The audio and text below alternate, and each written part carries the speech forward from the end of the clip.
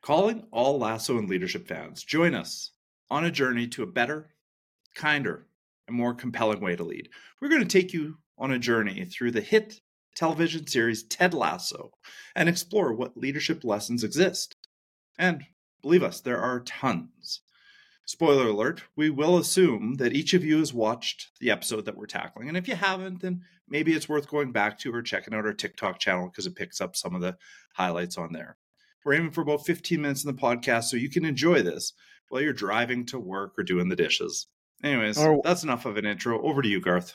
Yeah, or walking your dog. Thanks for joining us, everybody. So I'm Garth Nichols. I teach at Haverhill College in Toronto, Ontario, governed by Treaty 13. I'm an educational leader. I sit at our leadership team, but I still teach. And in fact, Jason, right after this podcast, I'm going to coach my basketball team. So I love to teach and coach. Still involved. What about you, Jason? You got it. I'm Jason Rogers. I'm head of school here at Rundle. I get to teach a little bit. I do some leadership seminars around here. But simply for the purposes of this podcast, I'm a Ted Lasso enthusiast. I'm so excited to share this love of Ted, which I know so many of you have, and we keep on hearing from folks about that, and sharing my passion for leadership with anybody who's willing to listen. Nice. So we put this podcast together to really nerd out about the series Ted Lasso and leadership. And we're going to have fun pulling out some leadership lessons that may be unnoticed, underappreciated, and ones that we think are just really fun. So basically, we've created a public Ted Lasso fan club, book club, global conversation, or whatever you want to call it. So Garth, over the course of this podcast, I've stuck with my guy, Roy Kent as my favorite character. And you've been dabbling a little bit, exploring other characters. Who are you on to this week? Where are you at? Shout out to Taylor Armstrong. He gave us some feedback, and he's like, I can't believe you're not a Trent Crimm fan from The Independent. Right. So I'm just realizing, and for this episode, he won me over. He is the de facto narrator of this whole series. He's the one who is reluctantly explaining to all of us that this sort of bumbling, seemingly naive, seemingly ignorant man is who the community actually needs, whether they want him or not. And the end of the episode is beautiful. It's him, it's Trent narrating his article. And that is an example of his discernment, his insight into the impact that Ted will eventually have. But you're still a Roy Kent guy, eh? All the way. I don't know if it'll be interesting over the course of these episodes whether I pull off of him, but I truly love Roy. And in this instance, we start to see him develop his own leadership. And I think it's important for us to see ourselves and other characters, leaders to, counterpoint as to how we're behaving in the world. And sometimes I see myself in Roy, frankly. And I think, a prime example of Roy developing his leadership is when he complains to Ted about Jamie's bullying of Nate. Ted, on the other hand, is, the wise steward of leadership, turns back to him and encourages him to step up and lead. I think in these moments, if you remember them, Roy is thinking about leadership differently. He's stepping back and wondering exactly how he's going to do this. And I think he dabbles, let us say, throughout, from physical violence to words of aggression to getting to the heart of leadership and getting to the heart of others. And I think we can sometimes, aside from the physical violence bit, can see ourselves move through those levels of leadership as well. So ultimately, I think his leadership development is what I admire most, and the fact that he's open to it. And I think Ted really, go ahead. Yeah, I was just going to say, I think, what you're capturing is that there is this machismo involved in sports, particularly, and that this show deals with that. And you see Roy, and I also think you see Jamie struggling to figure out how do you counterbalance that machismo, that toxic masculinity, those approaches. Yes. What's a model that they can look to, and eventually becomes Ted. Yep. Yeah. And I think, but back to that, like Ted says, in an interaction with Roy, he says, or after an interaction with Roy, he goes back to Coach Beard and he says something I think is really profound. He says the first domino needs to fall inside his heart. And I think today's episode is really about the heart of leadership and how do we balance the brain and the heart and which comes first in leadership. So as we explore this episode a little further, I think that's what our listeners can look forward to. Yeah, and we do hope this whole series will be applicable in and beyond the educational sector. Like we live there, but we think that this is applicable beyond it. But we also want to hear what you have to say too. So I have some more feedback from our last episode, which was called Food Fight. It's from a close friend and colleague from Royal Roads University that I was doing a course with, named Jennifer. And she wrote to tell me her thoughts on Food Fight from episode 2. And she spoke about the power. And she spoke about the power of food that she noticed. She said, the candy jar / treat jar in my office often draws people in, creates little moments for these connections. And I would just add too that these moments over time add up and help to form not only form, but actually like shape culture. Those tiny moments of interaction, they can be the excuse to come in and let you know how your day is going and stuff like that. So I've learned a lot of things about leadership from Jennifer, like basically like empathy, seeing different perspectives. She's just a better human. So I'm stoked that she's listening in and giving us feedback too. Is your mom still listening? Yeah, well, from my perspective, my mom's still listening. She still thinks Sudeikis is way funnier than I am, even though we share the first name. My dad, I asked him to listen, and this is a true story. He said to me, this is a direct quote. He said, the young woman's perspective was really nice on your podcast. So congratulations, Garth, on that.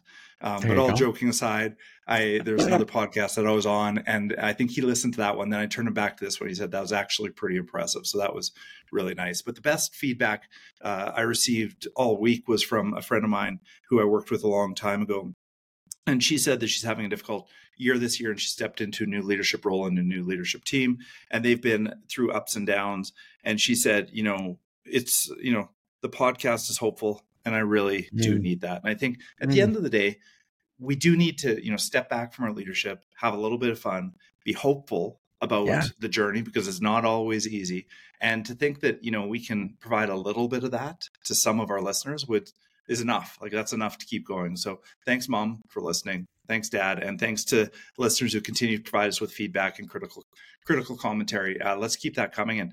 And I just want to say, while I can say it, on Spotify, we're 5 out of 5. That's what our rating is. And that puts us 0.3 above my all-time podcasting hero, Malcolm Gladwell. So watch out, Pushkin Industries. You've got a contender here. You got Garth and Jason on your tail. So let's get into... Go ahead. I was just saying, you can find us on Spotify. You can find us on Apple Podcasts. You can find us on Instagram. You can find us on TikTok too. So keep that in mind.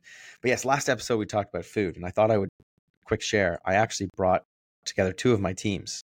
We ordered in some food and we did some actual culture work, which was so much fun.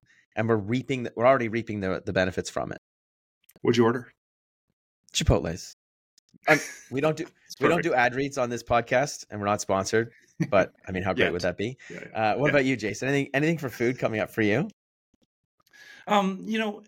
Absolutely. I think since recording the last episode, I've been thinking about how we connect over food, and I found myself in the lunchrooms a little bit more often, sitting, connecting with staff. And I think it's that, I'd say like a shoulders down moment when you're just breaking bread with people who are around you, and you hear things and learn things that you wouldn't otherwise hear and learn just in everyday meetings. So my leadership journey has really, taken me back to the staff rooms of our schools and just spending casual time in them and sharing food during those times. But maybe that's enough about food. Maybe we should move on. Let's get into episode 3, Garth. What came up for you in this episode? This is a big one. I think this is one of the watershed moments here. It's an episode where we get introduced to what will eventually become the Lasso Way. And I think there's 2 moments that really work well together. So at the 18-minute mark, Ted is in his office talking to Trent Crimm from The Independent, who is following him around for the day to write a news article. He described Ted in a sort of moment of, frustration. He describes Trent as a Roomba, one of them robot vacuums. Says, well, what's the connection? Because you're wandering around here looking for garbage. And Trent says, I do have a question, because after your resounding loss to Crystal Palace, you held a party in the athletes' locker room. Do you think it's appropriate? Right. And Ted responds, he says, I've never concerned myself too much with wins and losses. And I think that is huge, absolutely huge. And then invites Trent Crimm to join him to meet with school kids. And Trent, says, oh, isn't that convenient? Isn't that a coincidence? And he's got a great comment about coincidence. But I think for me, that's one of them. Did that grab you as well? Oh, I mean, it's right back to Drucker. Drucker always says culture comes first, and I know Ted Yeah. believes that. Results will follow, right? So culture comes first, and that's what Ted's saying in that moment. And I absolutely love the moments at the school. I think, in our leadership, sometimes symbolically, we have to think about where we'll be seen and how we'll be seen. Because I think it sets direction for the entire community. And in these moments, it's clear, crystal clear, that Ted wants to be seen as a good-hearted community builder and a good sport overall. And you see that throughout that scene, and you really believe that's where his heart is. And so, anyways, and speaking of being seen, another place, Garth, was in the restaurant. I think, Yeah. you see him being seen in the restaurant by who was previously a cab driver of his, who's now waiting at the family restaurant. What was your read on that scene? Yeah, so this show does a great job of callbacks. So the owner of the restaurant was the same person who picked him up at the airport. Just Yeah. a great moment there. He remembers his name, all those little moments, right? I think that's huge. So at the 26 mark in the episode, he and Trent are in this Indian restaurant. And then Trent goes back to that first question, all the losses, hosting the party. And Trent Mm-hmm. says, what you are doing is irresponsible. This club actually means something to this town, and they're referencing a previous episode and stuff like that, and he responds to Ted responds to him by saying, what do you love? Mm-hmm. Success Mm-hmm. is not about the wins and losses. Mm-hmm. It's about helping these young fellas be the best version of themselves on and off the field. And it ain't always easy, but neither is growing up without someone believing in you. And that references last episode. We talked about the infinite game. I mean, Trent, Mm-hmm. the whole fans, supporters, they're just looking for wins. And Yeah. he is playing chess. Everyone else is playing checkers, right? That Yeah. idea that he sees the long game. He sees that the way to get to the actual winning is different than what's on the scoreboard. And I just love that. Yeah. So, And I think I mean, there's a how do we moment there measure? with there's a moment with Trent though when he says, "What do you love?" And he brings it right back to Trent. And Yeah. Trent's thinking about, I think he says, "I love writing," or "I love journalism." I can't remember the exact quote. But all of a sudden, we're right back to the heart in that moment. Yeah. Yeah. And it pulls in so many of these leadership lessons. I think the biggest one is connecting. And again, the biggest thing that he does whenever he's under fire, whenever Ted Lasso's under fire, he goes back to the why. This is why I'm Mm-hmm. doing it. And he never wavers from it, which I think sometimes he does, later on in the show, Mm-hmm. but we'll get to that Yeah. like later on in the series. But, in life, we are players of this, usually players like this finite game where where we're just trying to get the wins in sports or performing arts, maybe even our current career. What's our next step? But we're Mm-hmm. also involved in many infinite games like parenting as our life's Mm-hmm. work, our passion Mm-hmm. projects, volunteering, friendships. And Jason, even this podcast, like you and I love talking about leadership. And this Yeah. becomes something that hopefully people are taking up, and that spreads a little bit more. People start talking about more of these issues and start building it into their practice. But I've been Well, going on about these two scenes. So what jumped out for you from episode 3?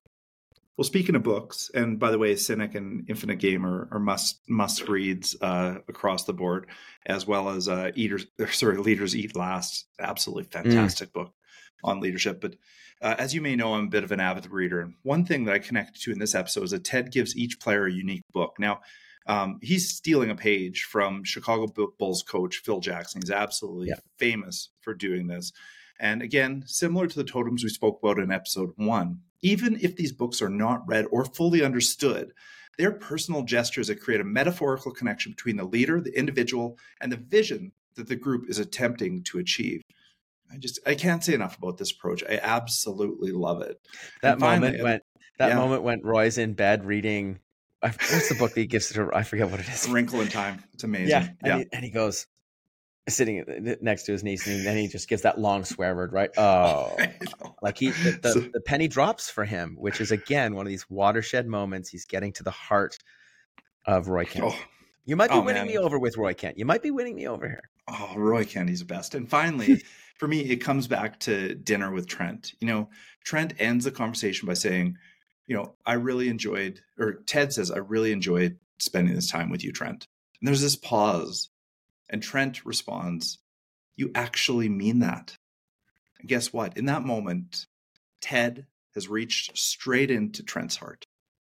And that's going to give him access to Trent's mind, and I think that's what true leadership is. Which, brings me to the new title for this episode, like we've been doing all along, and it'll be title of this podcast. But I think, changing hearts and headlines is really the point.